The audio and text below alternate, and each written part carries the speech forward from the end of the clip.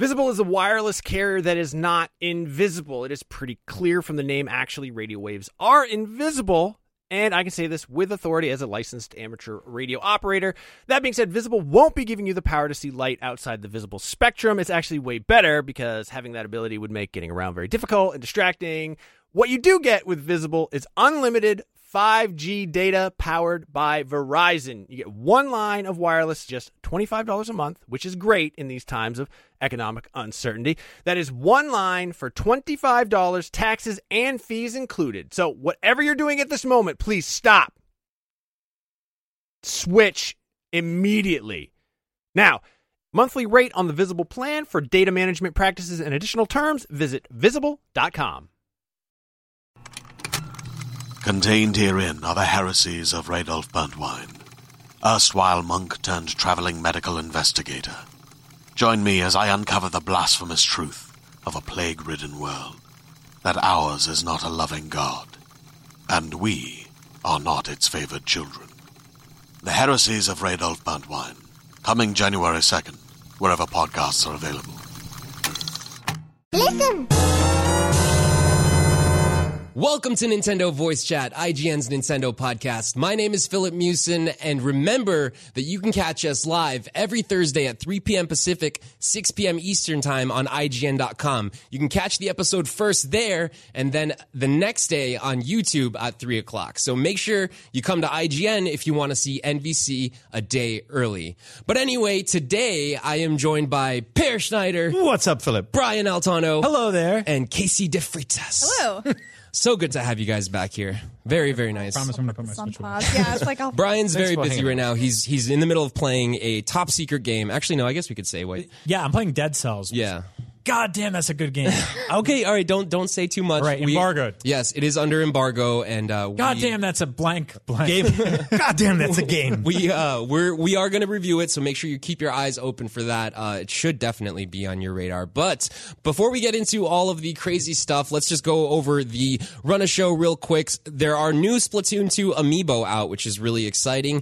Octopath Traveler is selling like crazy. It's selling off the shelves. Super Smash Brothers, the file size has been revealed for that. Ooh, I love when these guys mess with me while I'm throwing the show. It makes it so much easier. Sakurai's back in Famitsu talking about Smash Brothers. Not a bunch of like newsy tidbits, but there is still some juicy little nuggets of information that I'm excited to share with you guys there. Also, the Kong Skull Island director and upcoming director of Metal Gear is talking about his idea for if he was going to make a Metroid movie, what that would be like. So that would be cool to check out. Super cool. And then also there are a ton of games that we just have backlogged and we're really excited to share with you guys today as well. But anyway, yeah, let's go ahead and jump straight into the Splatoon 2 amiibo, as you guys saw with Per and Brian just kind of harassing me with them. Yeah, there they are. Per has them unboxed. I've got them in the box right here. I haven't opened mine just yet, but it's Pearl and Marina, which is really cool. We've been waiting for these a while. They came out like on July 13th, I believe. Mm-hmm. And if you're a Splatoon fan, definitely make sure you pick these up because they give you some really, really cool gear So guys, in the game. Good design. Octoling or Inkling? That was the recent Splatfest. Yeah. Which one would you pick? Octoling. Octoling. Everyone in Japan picked Octoling. Did they really? So I want to be on the winning team. Okay. Wow, yep. Octoling. Yeah. I mean, it's a global Splatfest, which is like the first time they're actually doing that. And word is that most Japanese players are picking Octolings. So Marina is the Octoling and Pearl is the Inkling in this duo of the hosts. Yeah, it's really, really pretty easy choice. Yeah, pretty easy choice there. But let's go ahead and jump over to the Octopath Traveler sales. Now, who's playing Octopath? I just started it Yes. last night, so yes. Yes. All right, we're all playing Octopath. I'm about like 15 hours in right now to my game. Yeah, so Nice. I played a whole bunch over this past weekend. And man, I am so in love with this game. I had no idea that I would be like this enthralled by a game that looks like it came straight out of like the SNES era, essentially. But obviously it's got all these modern touches to it, like the volumetric lighting. We did mention a little bit, or we talked a little bit about Octopath on last week's episode. But since then, apparently we're not the only ones playing Octopath Traveler. A lot of other people people are because it's incredibly difficult to get your hands on a physical copy of this game. It's completely sold out on Amazon. They're actually back ordered for like 1 to 2 months. I pre-ordered the special edition on Amazon. Still no shipping dates. Oh, man. Really? Like, yeah, at pre-order it said day and date, and now it's like, we don't have a date yet. Goodbye. That's really man. disappointing. I incredibly regret not pre-ordering a collector's edition. Yeah. It's cool. this It's game. cool. I don't know if it's $100 cool. I checked out the one we have here, but it's really cool. The little diorama. Yeah, pop-up thing. I really like the pop-up book. It's cool. You can't really like put it on display unless you like put something else in there to keep the pages like Or folded you up. you constantly blow on the pages. You just blow on the pages. Just It have has a fan in front Put a of it. little Yeah. two fans. I was going to dueling say, there's an invention for that. find like the perfect physics balance. Did it come with a soundtrack? Yes. Yeah, it did, which is So how really many good. tracks are on the soundtrack? I actually haven't opened it yet. I'm trying to keep Oh, mine man. like sealed Yeah. and mint. It's a very specific question. Well, because a lot of times the soundtracks that come with collector's editions only come with like 5 to 10 tracks, and Right. games could have, dozens and dozens, 20, 30, 50 tracks. Like, We'll I'm check always disappointed Well, with it's my like Breath of the collector's Wild. editions. Yeah, I'm always super disappointed with my Zelda collector's edition soundtracks because they have such a small selection of the music that are actually in the games. Yeah, and wish they there's a just lot of gave really you- good music in this game. I wish Yeah, they just gave you like Octopath a is code to amazing. redeem online that just had all the songs. Yeah. Because I understand the limitations of physical media. Yeah. I also understand that I don't really have a place for physical media in 2018. So I know some people still collect CDs. Yeah, I got Good for you. I don't. I got a import digital them. code and that's it. for Monster Hunter soundtrack when Monster Hunter World came out, and that one didn't even have one of the main themes of one of the main areas, and that was disappointing. We're in a good path to bingo for this week already. We're on an Octopath. We got the Monster Hunter mentioned it. But Yeah, you guys, nice work. You guys didn't smile and nod at me while being quiet for 5 minutes. So That's we right. failed. Okay, we'll do that next time. Monster Hunter Hunter. has music. It does. Well, the Monster Hunter Octopath has Traveler soundtrack is super So good. good. Yeah. I highly recommend you pick it up if you're like a fan of just video game music or like classic, like, I don't know, Final Fantasy style, like battle music. Because the way it's done is just so perfect and it fits the whole setting of that game. And it's not repetitive at all. Like, No. You can have that battle music on in the background and it not get annoying, which is Yeah. very rare. Yeah, that is rare. It's a great game so far. I love the variety of the the player special moves. The ability to have somebody follow you, or and summon somebody in battle, or to start a fight with somebody on the spot. Like I really like that. The characters, the scenarios are similar, but they all have their own special little touches. Yeah. And I brought up this game called Life Alive, which is sitting on my desk. It's a Square title from way back when that never came out in the West. And that game was split into lots of different chapters, and each chapter actually played differently too. So each chapter had a different creator, had a different theme. One was wrestling, one was set in China, one was set on a spaceship, and those all had different gameplay systems. And like after playing one of the sections for a couple of minutes, you're like, oh man, I really like the other system better. And then you're stuck with a whole story with an inferior battle system. Whereas like this one, it feels well tuned, well tweaked. Doesn't have quite that variety, but it's just a really charming and cool game. Yeah, I guess the biggest criticism that it's been getting is that like each path, they don't really like intersect with each other very often, which I guess is a little disappointing. But at the same time, I'm still like really enjoying switching between the different paths, and I found that actually eliminates a lot of the tedious grinding that you experience, like especially in games like Bravely Default, which was this developer's like previous RPG, or this same team's previous RPG. Yep. So like I got to a point in Theron's story where I think it was like the end of chapter 2. There's a boss you have to fight. You have to be like level 22, and I think I was only level 16. So I went to go play Primrose's story, leveled my way all the way up to that final boss, then went back to Theron's boss, got him, and then went back to Primrose's story and got that boss. So like it's so cool being able to level up in that game because it feels like you're always working towards something. It's not just a constant grind. Yeah. No, there's not just a powerful boss and then you can't do anything and you have to run around in the field. Yeah. You actually can switch to a different path and complete stuff. Yeah, exactly. Yeah, it's nice. Either way, people who collect physical versions of games on Switch can't really buy this game right now. Yeah. Correct? That's Yeah. sad. That's kind of a pain. I'm actually pretty surprised that they, I guess, I don't know, didn't really know what to expect with how many copies of this game they were sending out? They were definitely playing it safe. Yeah. Yeah, I mean, they sold through everything that they shipped out. If you look at the sales charts, we have the numbers for Japan and UK. In Japan, Octopath is number one. It sold like 110,000 copies, and I think those might just be the physical numbers.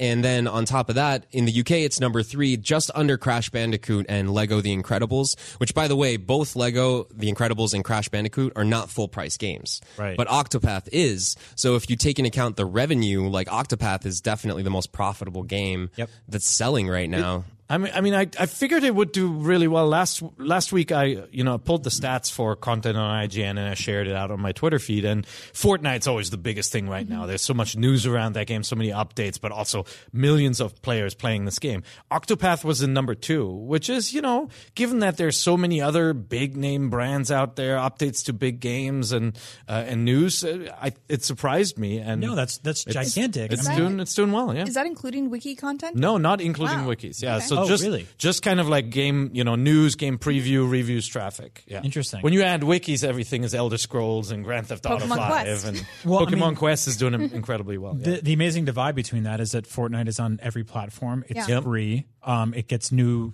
content practically daily at this point. Yeah. I mean, actually, it does get new content daily. Whereas Octopath is a platform exclusive sort of niche in one genre based RPG that is kind of set in stone, and the game's out now. So and I wonder how long that'll keep going. If the I trend imagine for a long continues, time. it might be one of our more popular reviews. Yes. Obviously, God of War will be huge by the end of the year, but this is doing really well. So Cool. that's great. It means that there was a gap for this game on the platform that people have been waiting for an RPG like that. I honestly, though, don't blame Square Enix for playing it safe with the physical copies, because if you look at the traffic, leading up to launch, how many people were actually paying attention to Octopath, there weren't that many people that were that interested in it. So it's one of those games that needed to, I think, come out and then have more people talking about it for it to really gain that sort of mass appeal. And I think it slowly is, because the last real JRPG to really attract a mass audience was Persona 5.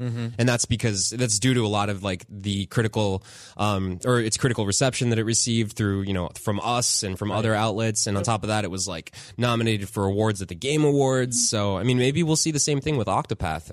I hope be. so. I think it's the power of a really big demo. Yeah. And just putting that in the hands of a lot of people. I mean, that's worked for decades, and I think there's still a really fervent audience for a good demo. Yeah. I understand the limitations why it's difficult to make one of those and put those out there, but it helps. Yep. Yeah, totally.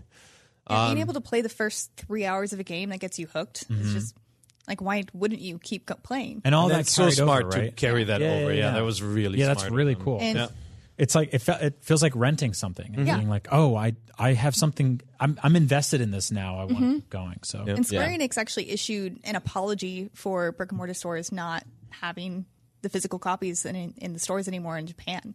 Wow. Yeah, they came out and had an official unusual, apology. yeah. Yeah. wow. Well, good on them. So let's jump over to this next topic. So if you've been paying attention to the Japanese My Nintendo store, because who doesn't, right? Who doesn't go there every single day? Just me? I guess just me. Okay, so they've actually released new details on the file size for Super Smash Bros. Ultimate, and it's interesting because it's a little bit bigger than what we're used to from an official Nintendo first-party release. It's actually 16 gigabytes, which essentially means it's going to take at least half of your Switch's internal storage, which is 32 gigabytes, if you don't have an SD card. So that means that there's definitely going to be a lot of content packed into this game, because Breath of the Wild, I think, was 13 point something gigs. That's What? crazy. Yeah. And Smash is 16. Now, I mean, obviously, everyone is returning. All the characters are coming back. Music. I'm assuming most of the Lots of stages. music. Yeah. Lots of music. There's some An new. entire single player campaign. Hopefully, fingers crossed. Keep At least one wishing. of those gigs. I mean, maybe this is a lot. This is a lot of space. Can you imagine if they added DLC and updates and stuff like that? How much bigger it would get? Nintendo in general historically are wizards in terms of packing tons of data into a small file size Compression on their algorithm, own yeah. platform. Yep. I mean, I downloaded Wolfenstein 2 on Switch, and it was like I had to delete 15 games just to make room for it. How big is your card? I have a 256. Oh gig. my god. Oh, you have the Nice. 256 Yeah. fancy pants. That's expensive. Not really. Really? They were like giving them away on Amazon this week. Yeah, Were they like I want the 400. I have a 200. I'm really yeah, upset I missed those sales. I went to buy one, and they were all the deals were just nope, no Yeah. more, done. I was so 128 close. was $23 as part of Prime crazy. Day. Yeah. Upset. Wow, that's Very definitely worth it. Yeah, but yeah, I just thought that was really interesting. Hopefully, we do get a lot of DLC for this game. I'd love to have some new fighters coming in, but I think that 16 gigabytes is, I don't know. There's a lot of stuff packed in there, so get excited about that. But moving on from there, so Sakurai's latest column was actually released this week in Famitsu, and if you guys have been following that, it's sort of this like legacy like sort of piece that Famitsu's been putting together. Every issue that they put out, they speak with Sakurai, and they take chunks from his interview. And he spoke a little bit about how the whole like presentation for Smash Brothers at E3, and how he was nervous about possible leaks happening just before it, and just about how Nintendo employees weren't even aware of a lot of the stuff that was going on. Because if the words like "everyone is here" had leaked, then that would have totally ruined the surprise. Yep. So, yeah, I don't know. It's just really, really crazy to hear him talk about it. I'll put a link in the description of the video if you guys want to check out that interview. I think that's so cool, by the way, that it didn't leak. Yeah. In spite of the fact that almost everything before E3 usually does, and we're effectively robbing ourselves of that buildup and that moment. People start working on E3 press conferences like sometimes in December the year before. Yeah. Like I've heard that from people at like Microsoft and Sony, that it's like a 6-7 month process of like planning all that out. So when you see those like photographs of a sheet of paper that have all the names on it, and I know like even like Overcooked and a bunch of other stuff leaked through Nintendo this year. It kind of sucks. And so I feel bad for that, especially people are working on it so hard. I know, that being said, it's also IGN's job to report on those leaks, so we're a big part of the problem. I'm sorry for that. But no, I think it's so cool that he was able to have that moment and get that out there, because I know the perception on the internet and in the room and watching, not my room. I was on paternity leave. My baby was just asleep, and I was like, look! And she was like, I don't care. But like seeing the videos of like Nintendo World Store, people freaking out, like it was a huge moment. So I'm glad he got to have that, because he's been making these games for a long time. Somehow has never made him look older or more tired, but he looks the same, man. He looks like it's he's like 16. He's Dorian Gray. It's he's got like crazy. a picture of an old man in his kitchen who keeps aging. It's like him and Paul Rudd. I don't get it. He's like the perfect example of a perfectionist, I think, because like even during Treehouse Live, while they were showing off the gameplay for Smash Brothers, he was commenting about how like, oh man, I'm gonna have to go back and tweak that right there, like noticing different things that he needed to go back and change. So it's just crazy, like how much he's putting into this game. Yeah, I think he lost something like 13 pounds or something in the last, I don't know, couple months. Just literally leading put up to something of E3. himself in there. Yeah. So take care of yourself, Sakurai. We love you. We definitely want you around a lot longer. So, but yeah, very exciting stuff. So next topic here is really exciting for me because I am a very massive Metroid fan. It's probably one of my most favorite Nintendo series. Oh, I see. Yes, I am. I know I'm not the only one. Oh, yes. I know I'm not the only one. Literally wearing a Metroid shirt. So Max Scoville, IGN's own Max Scoville, got a chance to interview Kong Skull Island director Jordan Vogt Roberts. Jordan Vogt Roberts. Yeah, so yes. Jordan has been... You need to apologize for the pronunciation. I apologize for pronouncing that name, and make sure to mark your bingo cards too. Yeah. That's a Jordan was on no-brainer our to do. Comic-Con. He did some stuff with us at Comic-Con last year. He's on our Comic-Con live show this year talking about Metal Gear. He's been basically trying to get a Metal Gear movie going for a long time. He has ideas of what that looks like. Nothing's been like sort of officially greenlit, but he's got scripts. He's got Kojima's blessing. If you follow either of these guys on Instagram, they're constantly tweeting pictures of each other, putting up pictures of each other, just hanging out. So they're working together on stuff. It's not like the situation where we saw like the Uncharted movie where they were like, we're making an Uncharted movie and it's going to be about a kid and his kangaroo. Yeah, it was like and Strela love it. And Druckmann yeah. was like, I've never heard of this before. Who are you? Yeah. This is very different. So, but yeah, he was on Up at Noon last week. Right. Because he was here at IGN. And he gave a pitch for a Metroid movie. Yeah, he said he's been thinking about like what it would be like if he made a Metroid movie and sort of like his take on it, which I think is genius. We actually have a quote from that interview, and I'll put that video down in the description below too, so you guys can check it out. But this is what he said. He said, "I have a pitch for a Metroid movie. They'll never let me do it. It's too crazy. It legitimately would be Samus alone. It would be a little bit of her talking to herself. And as soon as they introduce the other talking characters in those types of game movies, it totally loses everything. You put her alone, and it's almost got more to do with the silence of the movie, like Drive. Like the quietness and having it be like a real intense mood piece, but mixed with sci-fi." And I think that's such a cool idea, having like this very isolated feeling, like only following Samus, or at least for the majority of the movie type. I mean, it would be appropriately like the second half of the original Alien movie, where Sigourney Weaver is the only one. Spoilers from 1979 is the only one left, and runs around the ship and like talks to herself and the cat at points. Yep. It'd be really cool. Yeah. You know, there was an attempt at a Metroid movie before. Really? It was supposed to come out in 2006, and it was supposed to be directed by John Woo. Oh, wow. You know, made Mission Impossible. I remember 2. this, yeah. So, yeah, I talked to the producer, Brad Foxhoven, about it, and he said the Nintendo was very, very worried about licensing the franchise, and the license was already owned pre-Mario Brothers movie, so they kind of inherited that. And so in working with Nintendo, John Woo kept getting frustrated over the things he couldn't do with the character. They were so restrictive on the things that they would allow you to do with Samus that Woo just kind of got frustrated and gave up on the project. And, you know, it disappeared and fell by the wayside. So he's probably right. Yeah. And that was 2006? Yeah, it was in 2004. It was supposed to come out in 2006. Okay. So it's been a while. That was definitely like in the midst of the Prime trilogy era. Yeah. Right? Yeah. When did we get 3? That was a Wii. That was a Wii title. That was later that on. was the Wii era. Because I know like 2009, 2010, that's when they started Metroid. What's it called? The one we don't like to remember very Other often. M? Zero Mission. Other M. Yes. Well, other than that, that's the one. Yeah, that one. We like talking about Zero Mission. I love talking about Zero Mission. But yeah, although his description sounds exactly what I figure Nintendo would want out of a Metroid movie. Yeah. Right? Like not a lot of talking to other characters. Like those were the weakest parts of Metroid Prime 3, right? Where you talk to the other the other soldiers and stuff. Yeah, and also and other M. That would just obviously. encapsulate the feeling of the tension of all the Metroid games. Yep. I mean, most of the games you're just by yourself exploring running away weird from areas, an fighting exploding weird thing. things. Yeah, Other M3 and Fusion are the talkiest ones in terms of people constantly checking in, or in Other M's case being like, hey, you're allowed to use your ice missiles now, and you're like, thanks, dude. But Jordan Vogt Roberts did a really great job with Kong Skull Island in terms of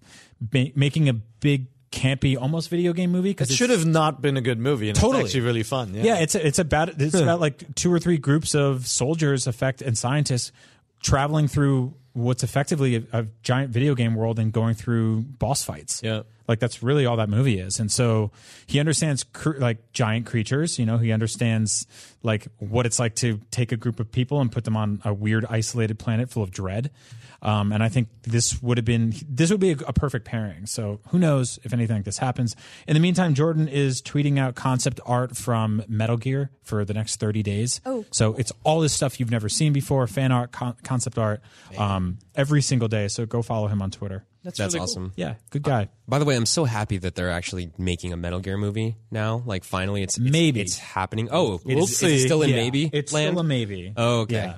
It's closer than ever. Obviously, like you look at all the parties involved on that, not everyone is getting along perfectly. So I think it would be a matter of Konami saying like, sure, go for it. And Kojima being like, sure, I agree with that. I mean, there's just a lot of, you're looking at 2 groups that very publicly fell out a few years ago. Yeah. And then Jordan in the middle being like, but I love Metal Gear. So we'll see what happens. All right, well, we can keep our hopes high.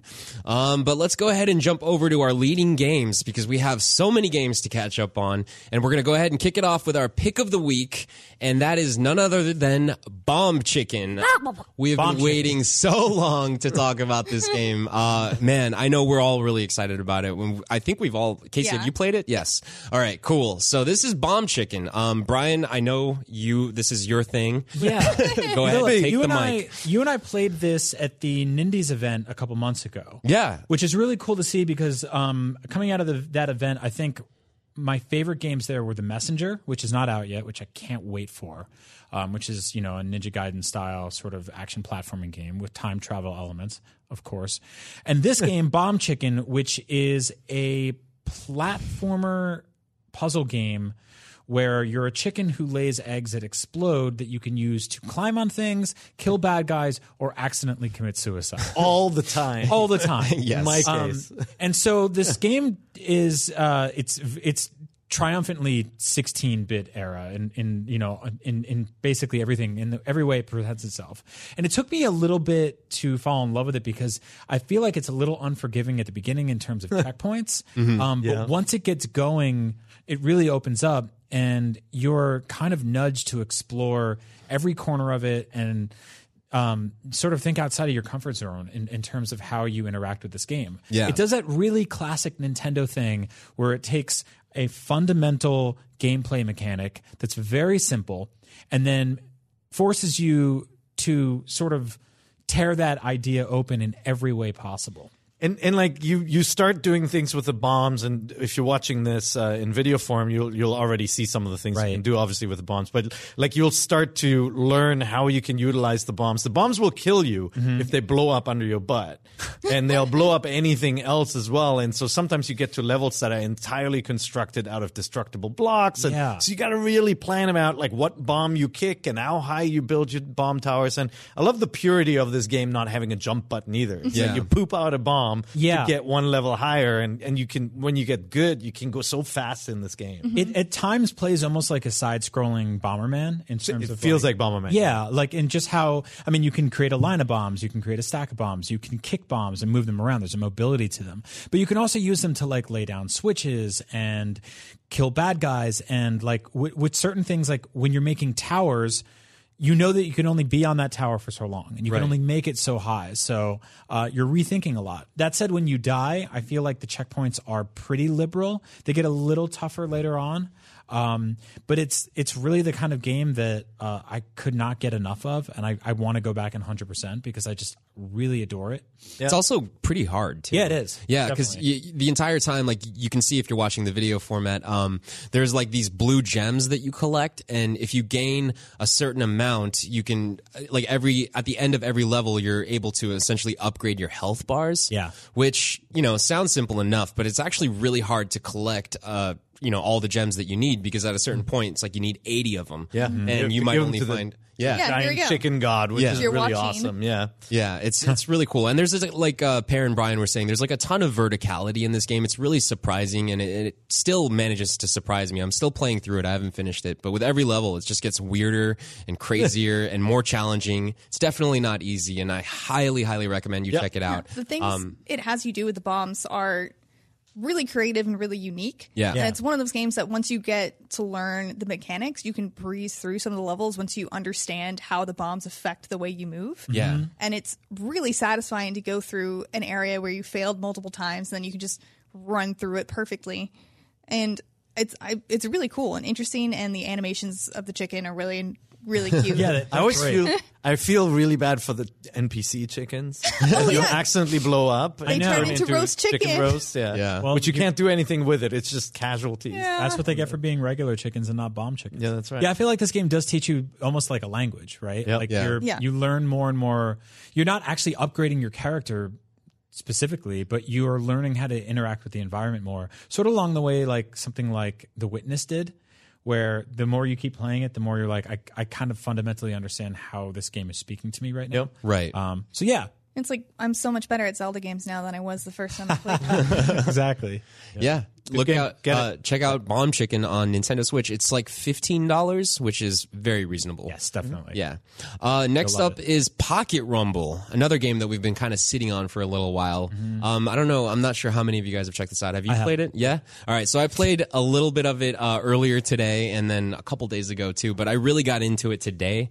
It's kind of like a simple, like I don't want to call it simple because it's not really simple. It's a two-button fighting game. I would say it's an incredibly stripped down fighting game. Yeah. Because I don't know if it's simple. I think it still has depth, but it feels like something that you would have played on like the Neo Geo Pocket. That's exactly it. The style and everything is a Neo Geo Pocket even color right game. down to the thick gridding of the pixel art in this game. I love the art style. I think the characters are really clever. The music and art's really good. I think the AI in this game is infuriating. Yes, so brutal. Yeah, it's not only that, but cheap. Like it feels like playing like a guy you hate in the arcade back in the 90s. Just crouching and leg swiping who just over and keeps over again. doing E Honda's 100-hand slap or something like that. Yeah. I was every time I play this game, I end up getting frustrated because the people you're fighting are just constantly spamming the same exact move over and over.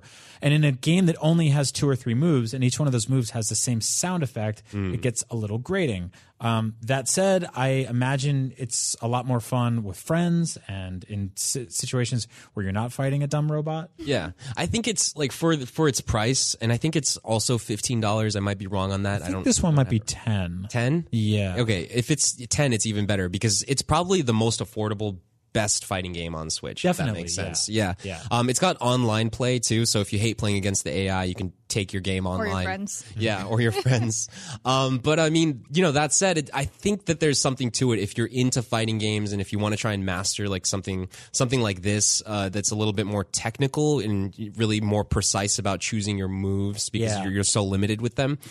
Check out Pocket Rumble. It's not a bad game at all. It's actually really interesting. Nice. It's kind of cool to see a blast from the past. I remember the Neo Geo Pocket. It was just such a fun little machine, and it was the first. Like there really weren't that many great fighting games on the kind of the Game Boy and the DS, and Neo Geo Pocket had all these great fighting games. I know, and it was such a weird system. Like not a lot of people really know about it or owned one because it wasn't made by Sega or Nintendo. And I think these graphics would work really well in handheld mode. Yes. So you could just put it down and give someone one of the Joy-Cons. Yeah. It works so much better because sometimes fighting games that are really detailed, like I can't imagine playing Smash in portable mode with another person. Oh man, that's going to be weird. Yeah. With 8 players. Yeah, no. And yet people will be doing it this fall. Yep. Or Christmas, whenever it's out. Maybe By people, you mean maybe us. my eyes are just bad. Maybe.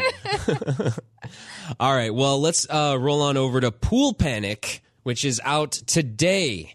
It's $15, and it is the newest game by Adult Swim Games. Now, this game is very, very much like an Adult Swim cartoon in that it's completely insane, and the people who made it were on drugs. But no, in a really good way, because it's actually quite a lot of fun. Essentially, it takes the game of pool and it throws billiards in like real life situations. If you're watching the video right now, you can see a bunch of little campers right now. The cue ball. Yeah, you play as a cue ball, and all of the other balls in the game, weird sentence, are like friends or people or townsfolk or something like that. And it's level based. You basically have like a Super Mario World style overworld where you go from stage to stage and have to knock all of these balls into the holes, and then you get the 8 ball in last. Some of the balls are aggressive, so they'll like get in the way. If you walk near them, they'll start bouncing and scattering things. There's objects around the environment. It took me a minute to get used to the controls because it's very flicky. Like you have to pull the stick back in the opposite direction. But after a little while, it starts to feel good. It feels very rubber bandy. I love that the hat falls off every time. I know. It's so cute. Good. There's so much charm in this game. It's like 10% gross. But I really like this game. And every level feels kind of unique, and there's challenges you can do within those levels, like the number of times it would take you to knock all the balls in the hole or whatever it is. It's weird. And the expressions are so cute. Yeah. Yeah, Yeah. It is a lot of fun. I've been enjoying this one quite a bit. Like if you're watching the video right now, you can see where we're showing like a lake level, and you can actually go inside of the lake, which is really weird. If you shoot your ball in the lake, you'll find that there's more cue balls in there or more billiard balls in there. So it's just got so many weird layers, and with each level you play, it introduces something new or something you just haven't seen before to keep it very interesting. And it's just like a hilarious game to play. If you're looking for something fun. That red ball has a fishing pole. Yep. You're just I'm gonna sold. run I'm going to fishing. buy this. How much is it? $15. $15. Okay. Yeah. Yeah, it's called Pool Panic. I know we always I try to be better about went saying the underwater. game multiple times, and Yep. then I forget. I haven't even seen this stage. This is insane. Yeah, it gets even crazier. There's like a stage where you're just in a barn and there aren't even any holes in the ground or anything like that. You just have to you have to use your billiard ball to like knock other pig billiard balls out of the barn, which is just a crazy mess, but somehow it's a lot of fun. Here it is right now showing up on You probably the look at screen. your Switch and you're like, well, what's the best fighting game? Or what's the best puzzle platformer? What's the best Metroidvania? If you're wondering what the most deranged billiards game is, this is it. What would you even call? Like, what genre is this? This is weird Pool I don't know. tabletop parlor game Yeah. with walking pool balls. Exactly. I haven't The even best checked if there's. anthropomorphic ball game. Yeah. There you I go. haven't even checked if there's just a straight up normal, realistic billiards mode in this game. Probably not. Nope. Maybe tucked away somewhere. There's some sort of a multiplayer mode. I actually haven't checked it out yet, cool. but I think that they do offer like a basic billiards table there. Cool. And also like a lot of the levels here open up too. Like you can see, I just cracked open that fence, and there's just like different things that just start popping out and happening. It's very, very strange. I don't think I've ever like played a Chicken game like balls. this. It's so weird. Yeah, super weird. But I do have a cool little surprise for you guys. One of the developers from this game, his name is Angus Dick. His Twitter handle is AngusDick18 if you want to follow him. He works for Adult Swim Games. He actually drew us as these characters. Yeah, Really? Can we go ahead and get that photo on screen? There we are. Right there. So from left to right, it's me, Philip, and then Casey, Pear, and then, of course, Brian. Oh my god. I think they did a great awesome. job. Yeah, it's super cool. I'm really I love this thing. Hey, that makes me really happy. Like I was literally playing his game last night for like an hour. This is so cool. So that's what we would look like if we were in this game. Oh my Love god. That's pretty That accurate. totally made my day. Yeah. Thank you so much for thank taking the you. time to do that, Angus. Hilarious. Really He love got it. my hair perfect, by the way. Yeah, no, your hair is really Good good. job there. Yeah. And look at Casey's glasses. I'm Your like, I face. even got notes. That's my confused expression. Yeah, I think Pear definitely looks the best. Really It's good one. spot on right there. Oh my god. I love how like I'm like 20% Beavis and Butthead. You got that grin going on. God, right that's there. great. Yeah, Pear's awesome. expression is pretty Yep. perfect. No, that's Yeah. it. This is so unsettling and wonderful. Thank you, Angus. So that's Pool Panic. It's out right now on Nintendo Switch and I believe other consoles or PC, Nintendo Switch and PC. It's $15. Pick it up if you're just looking for a really weird but fun, just crazy trip through a game. Yep. So next up on the list is Mugsters. Now, Mugsters also just came out this week, and it kind of took me by surprise because just taking a look at this game, it's really easy to just sort of pass it along and, not take a second look, but it's got a lot to it. It's a physics-based puzzle game that takes on the top-down view, and you play as this like little character. I don't think he even has a name, but you're running through like a level based world essentially, and you have to do complete different objectives like rescue other humans. You have to destroy satellites. You have to like take off from an airplane successfully from an island and then land it later. And it uses physics in a really creative and interesting way. Like you can see if you're watching the video podcast, I'm going to get into a car in a second and drive it straight through a wall.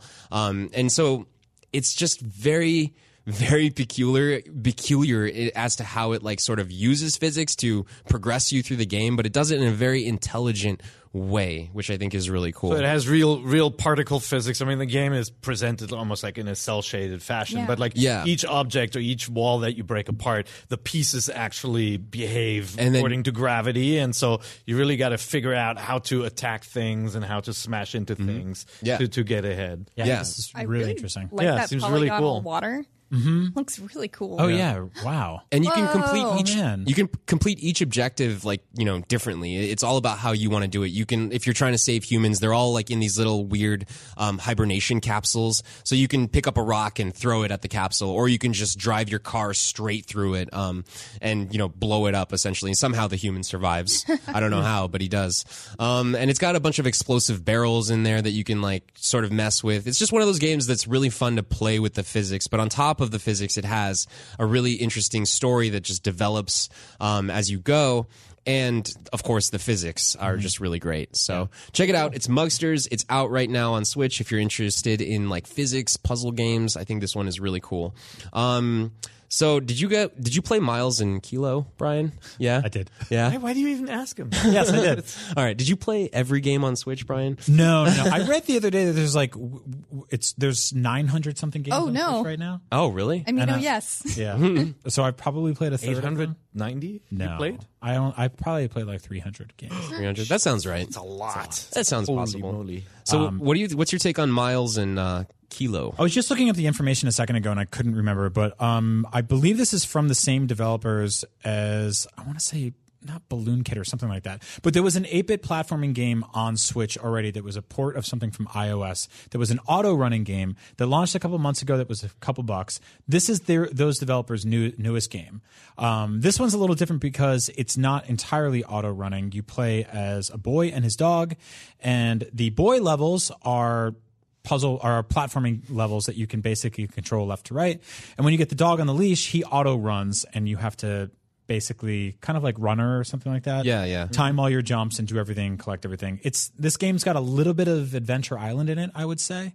And I like this game. I don't love it. I found it to be a little unforgiving in terms of it feels very simple in presentation, but it's a little harder than I wanted it to be. And in that it pushes back a little hard, and then you have to restart the levels from the beginning, which is kind of a pain in the ass when Not a fan. you just want to chill out and play a cool platforming game. Yeah. So I would like, and I rarely say this because I love tough games, like Bloodborne's one of my favorite games of all time. I would like this game to be a little bit less unforgiving, or a little bit more forgiving is a simpler way of saying that. But yeah, that said, there's a discount on this game if you bought their previous game, so go check that out. And even then, I think it's only a couple bucks. Cool. I think it's like $5 or $6. So give it a look if you want something really challenging. I think it's fun and the art direction's really good, but I think it's just a little too punishing. There is a good boy. Yes, there's a good dog in that game. Now, a game that I think has been on Steam Early Access for quite like over a year now, just made it to Switch. It's called 20XX. Now, this game is very, very cool. It's kind of like, I don't know, I don't want to call it like a reimagining, but it takes a lot of elements from Mega Man X. Yes. And it adds like a lot of modern elements as well, like procedural generation and different things like that. You've been playing a lot of this too. Yeah, right? I would say, sorry, Per. I would say this is probably the best Mega Man like cover song that we've ever had. Yeah. No offense, Mighty Number 9. I was just going to bring that up. But like you said, like Philip said, it modernizes the game, the genre a lot by adding a lot of new stuff. So it's got some sort of roguelike elements, but there are permanent upgrades you can unlock and a store that you can buy stuff from that will allow you to basically keep adding stuff to your character so he or she always has it forever. I wasn't crazy. I feel like the art in this game gets a little like flash gamey. It feels a little generic at times, but it's so damn fun. And the platforming feels really solid. Like shooting mechanics feel really good. The bosses are all they're all introduced like Mega Man bosses. Like they come in, they have that full screen, and you jump through the door, and then you fight them, and then you move on to the next thing.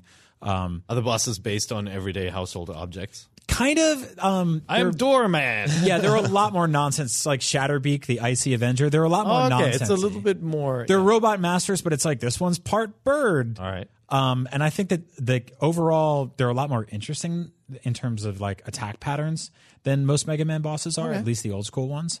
But yeah, I really like this game.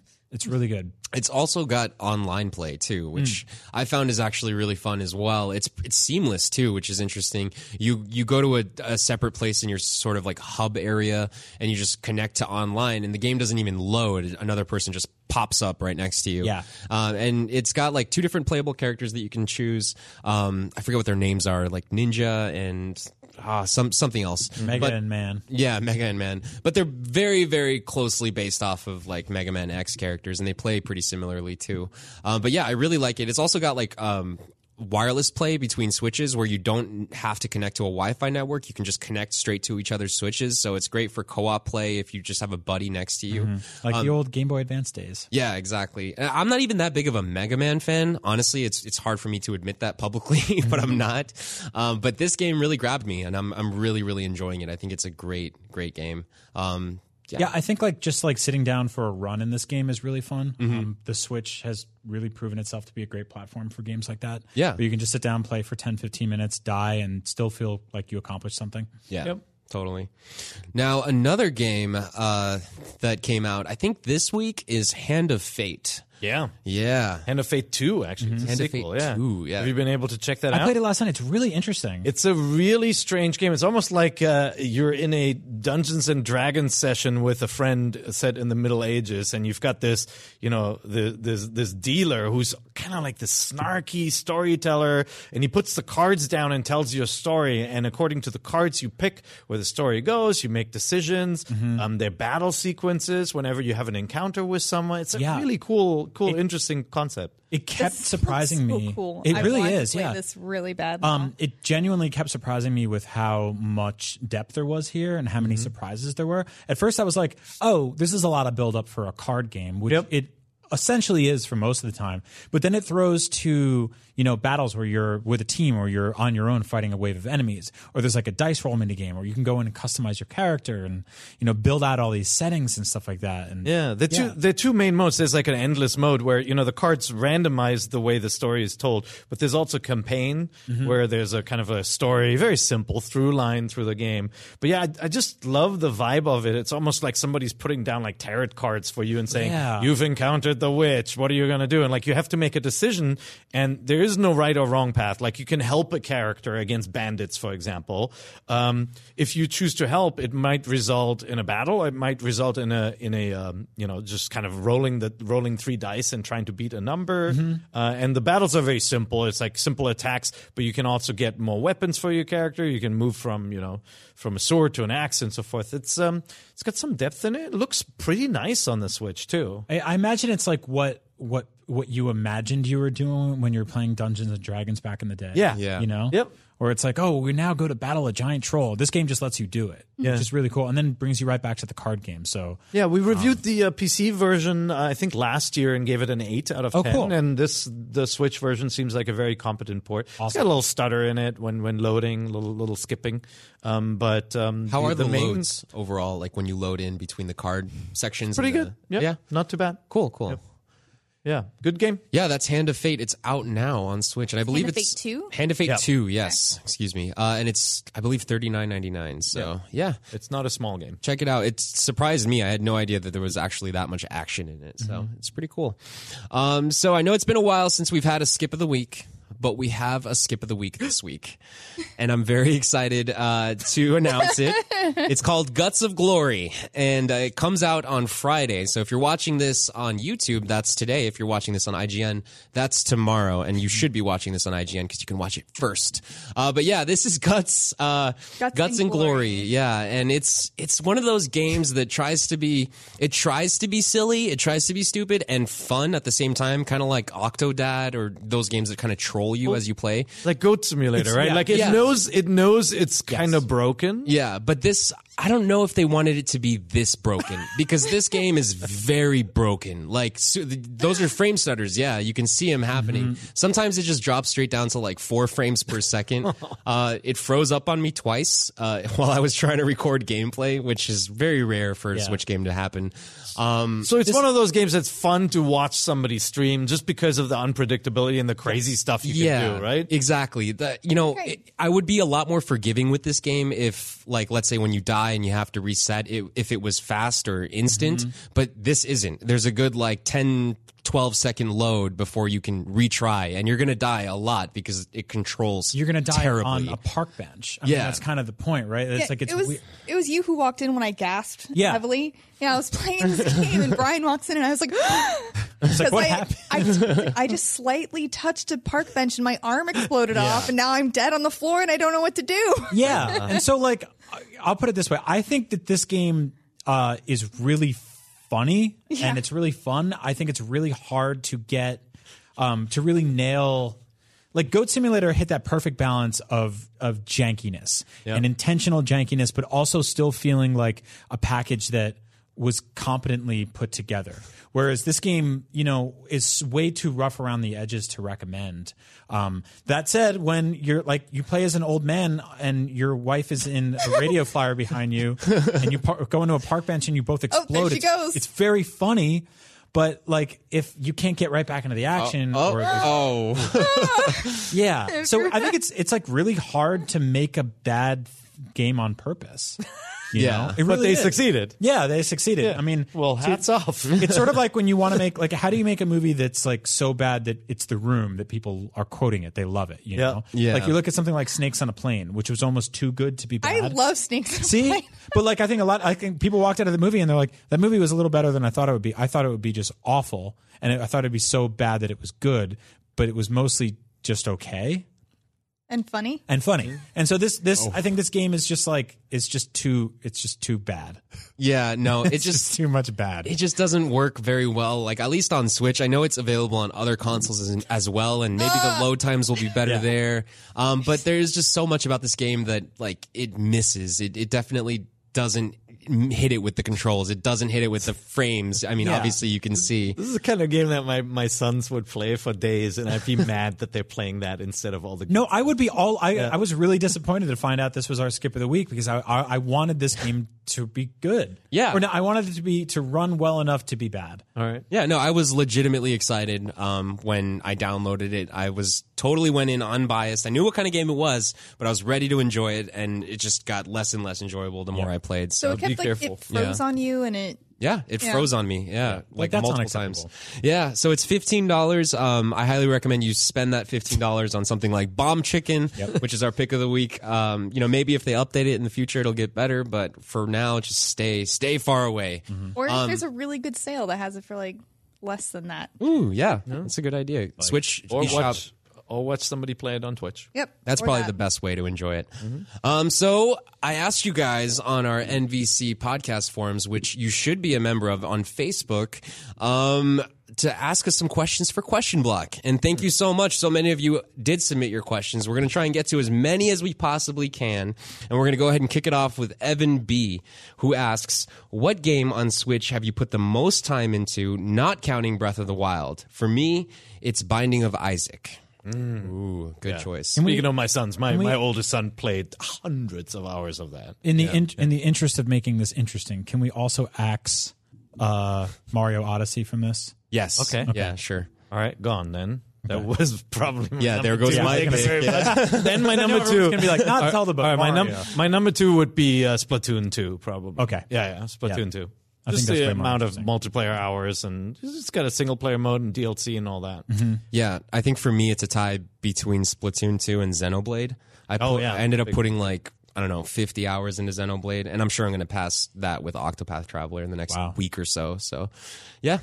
What about you guys? This makes me a little sick to think about it.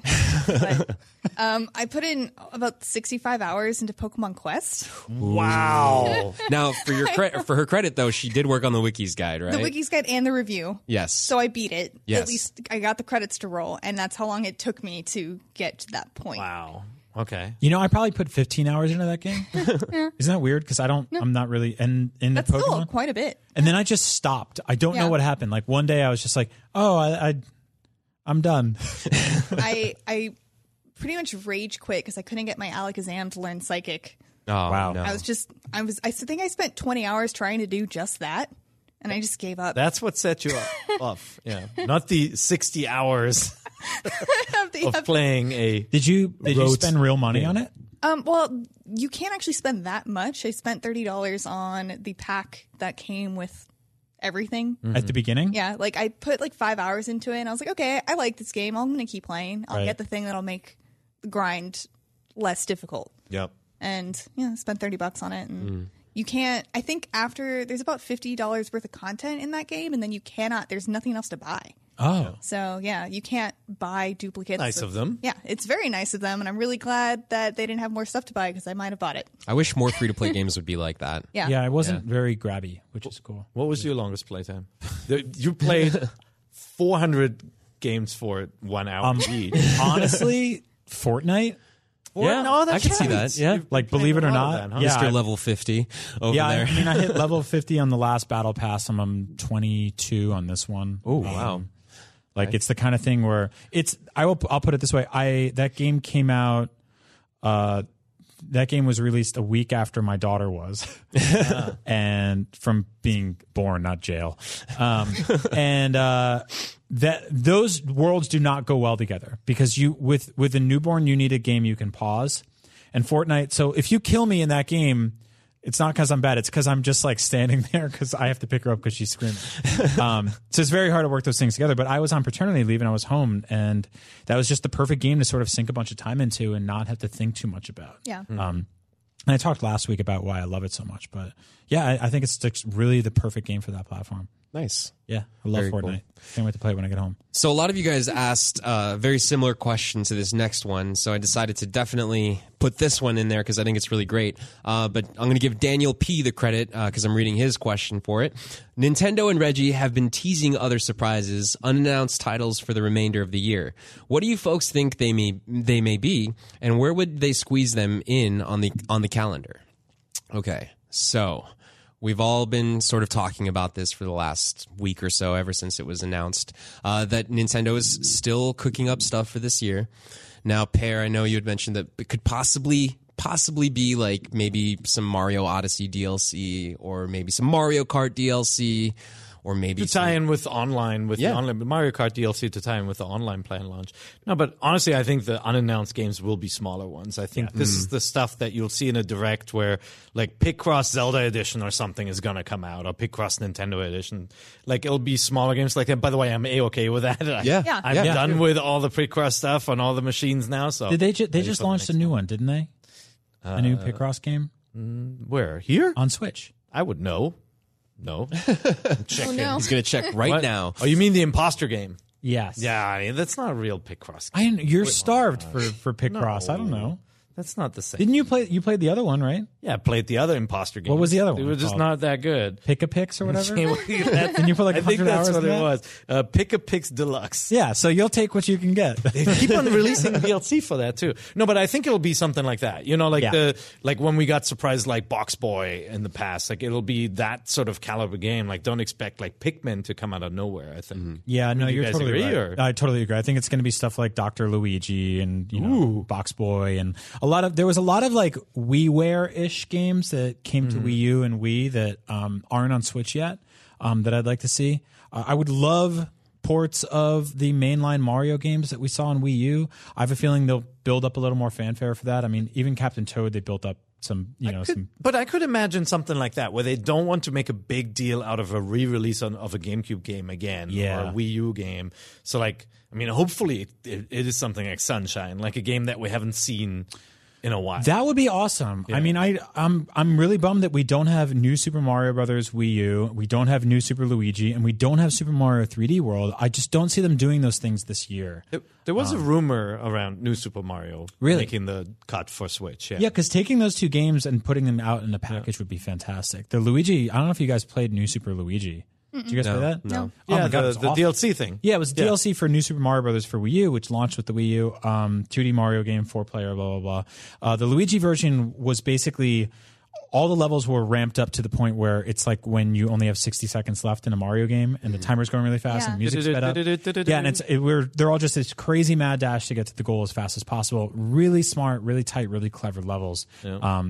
and it just lived and died on Wii U. So I'd love to see that get another life on the Switch. No, that's a really good point. And again, that was one of the rumored titles was New Super Mario. There were a couple other things that are now rearing the heads, that like the first South Park game, that are now coming out. So we'll There's also Yoshi, which is like we hear that. We heard at E3 that was still in development, and they were kind of taking next year. It's next year, delayed till next year, yeah. So any Monster Hunter games coming now?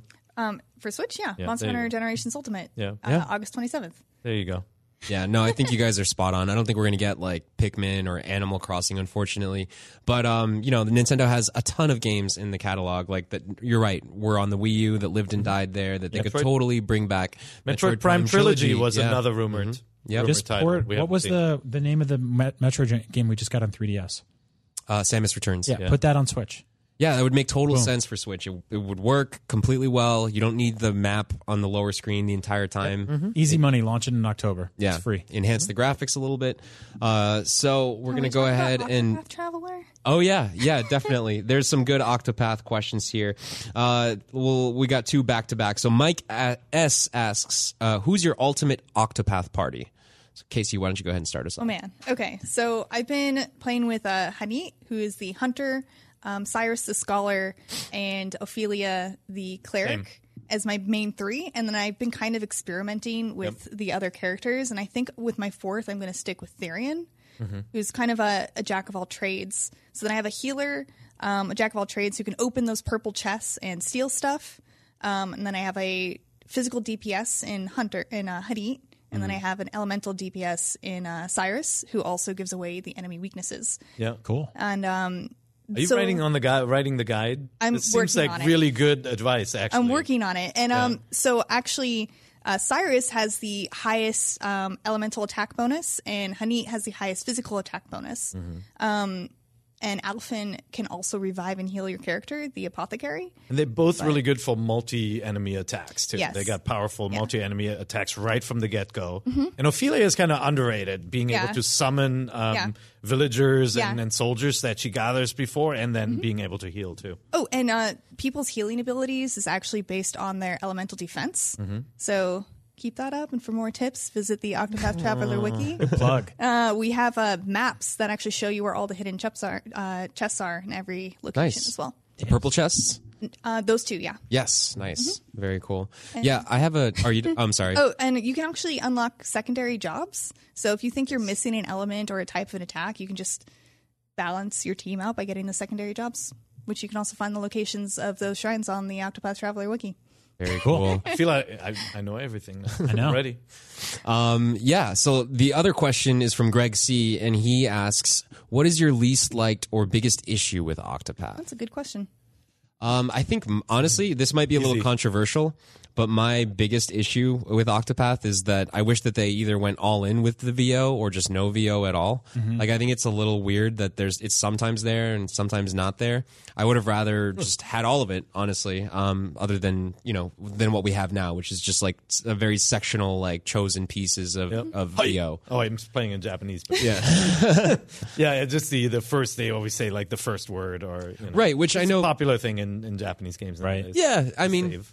yeah, it makes sense, I guess, for certain parts, but I kind of would have loved to hear like an entirely fleshed out VO. So mine, I think the game is pretty respectful when it comes to random enemy encounters, but I still would prefer seeing the shadows of the enemies on the map, because like sometimes you're like, oh crap, I forgot I just spotted a treasure chest and I'm just going to quickly run there, and you get the random attacks. Like I wish there was just a very turnkey, quick way to avoid that right from the map. Like that. If you have a scholar on your team, they unlock a support skill that lessens the amount of random encounters you have. There you go. Nice. But that's not the same. No, it's not.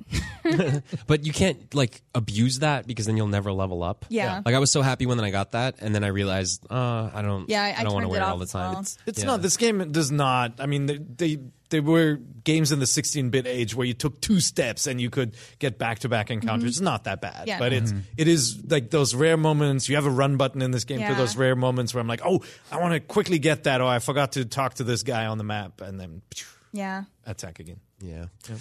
All right. I just want... It's fine. Yeah. No, go ahead. You sure? No. One of the things that I find a little bit annoying is that the cutscenes, there are lags in between the speech bubbles popping up. Oh, yeah. Right, So right, yeah. if you read faster than they talk and you want to just get through it, you can't. Yeah, you and I were talking about this Yeah. this morning. It's kind of it kind of breaks the flow a little bit. Yeah. And also it'll fade to black and come back into gameplay, and you're like, you didn't really need to do that because you're all on the same engine. It's not like it's throwing to a FMV or something and coming back. Yeah. Yeah. Yeah. But I dig it. Good I'm point. just getting everything started. else I really like. Other than I that, picked that teacher that has those weird students that are trying to hook up with him. That's weird. Cyrus is amazing. I'll keep going then. He's got a funny story. a little Sherlock Holmes-ish. Sherlockian. I like him. All right. On that note, that is our show this week. Thank you very much for watching, listening. We are a weekly show on IGN.com, and you can catch us first on IGN every Thursday at 3 p.m. Pacific, 6 p.m. Eastern Time, and the following day on YouTube.com/Nintendo Voice Chat at 3 p.m. So on that note, thank you guys very much for joining me, and we will see you all next week. Take care. Hey there, this is Justin Bartha. I made a funny new podcast, King of the Egg Cream. It has the greatest cast in the history of podcasts with actors like Louis Black, I'm torn by my feelings for two women. Bobby Cannavale, You can eat it, or if someone hits you, you can put it on your cut. Melanie Linsky, I wonder what these marvelous things are that look just like boiled chicken feet. Jason Ritter, I can break things and pick locks and kill people. Michael Stuhlbarg, The whole point is to inspire people that they should make themselves better. Ari Grainer, No, don't whet its appetite. What are you, an idiot? me, Justin Bartha, That's not just any egg cream, that's a Lemke's special. and all narrated by the hilarious Richard Kind. This is the story of Harry Dalowitz and how he rose from nothing to become New York's King of the Egg Cream. So if you like funny true stories, come listen to King of the Egg Cream, available wherever you get your podcasts.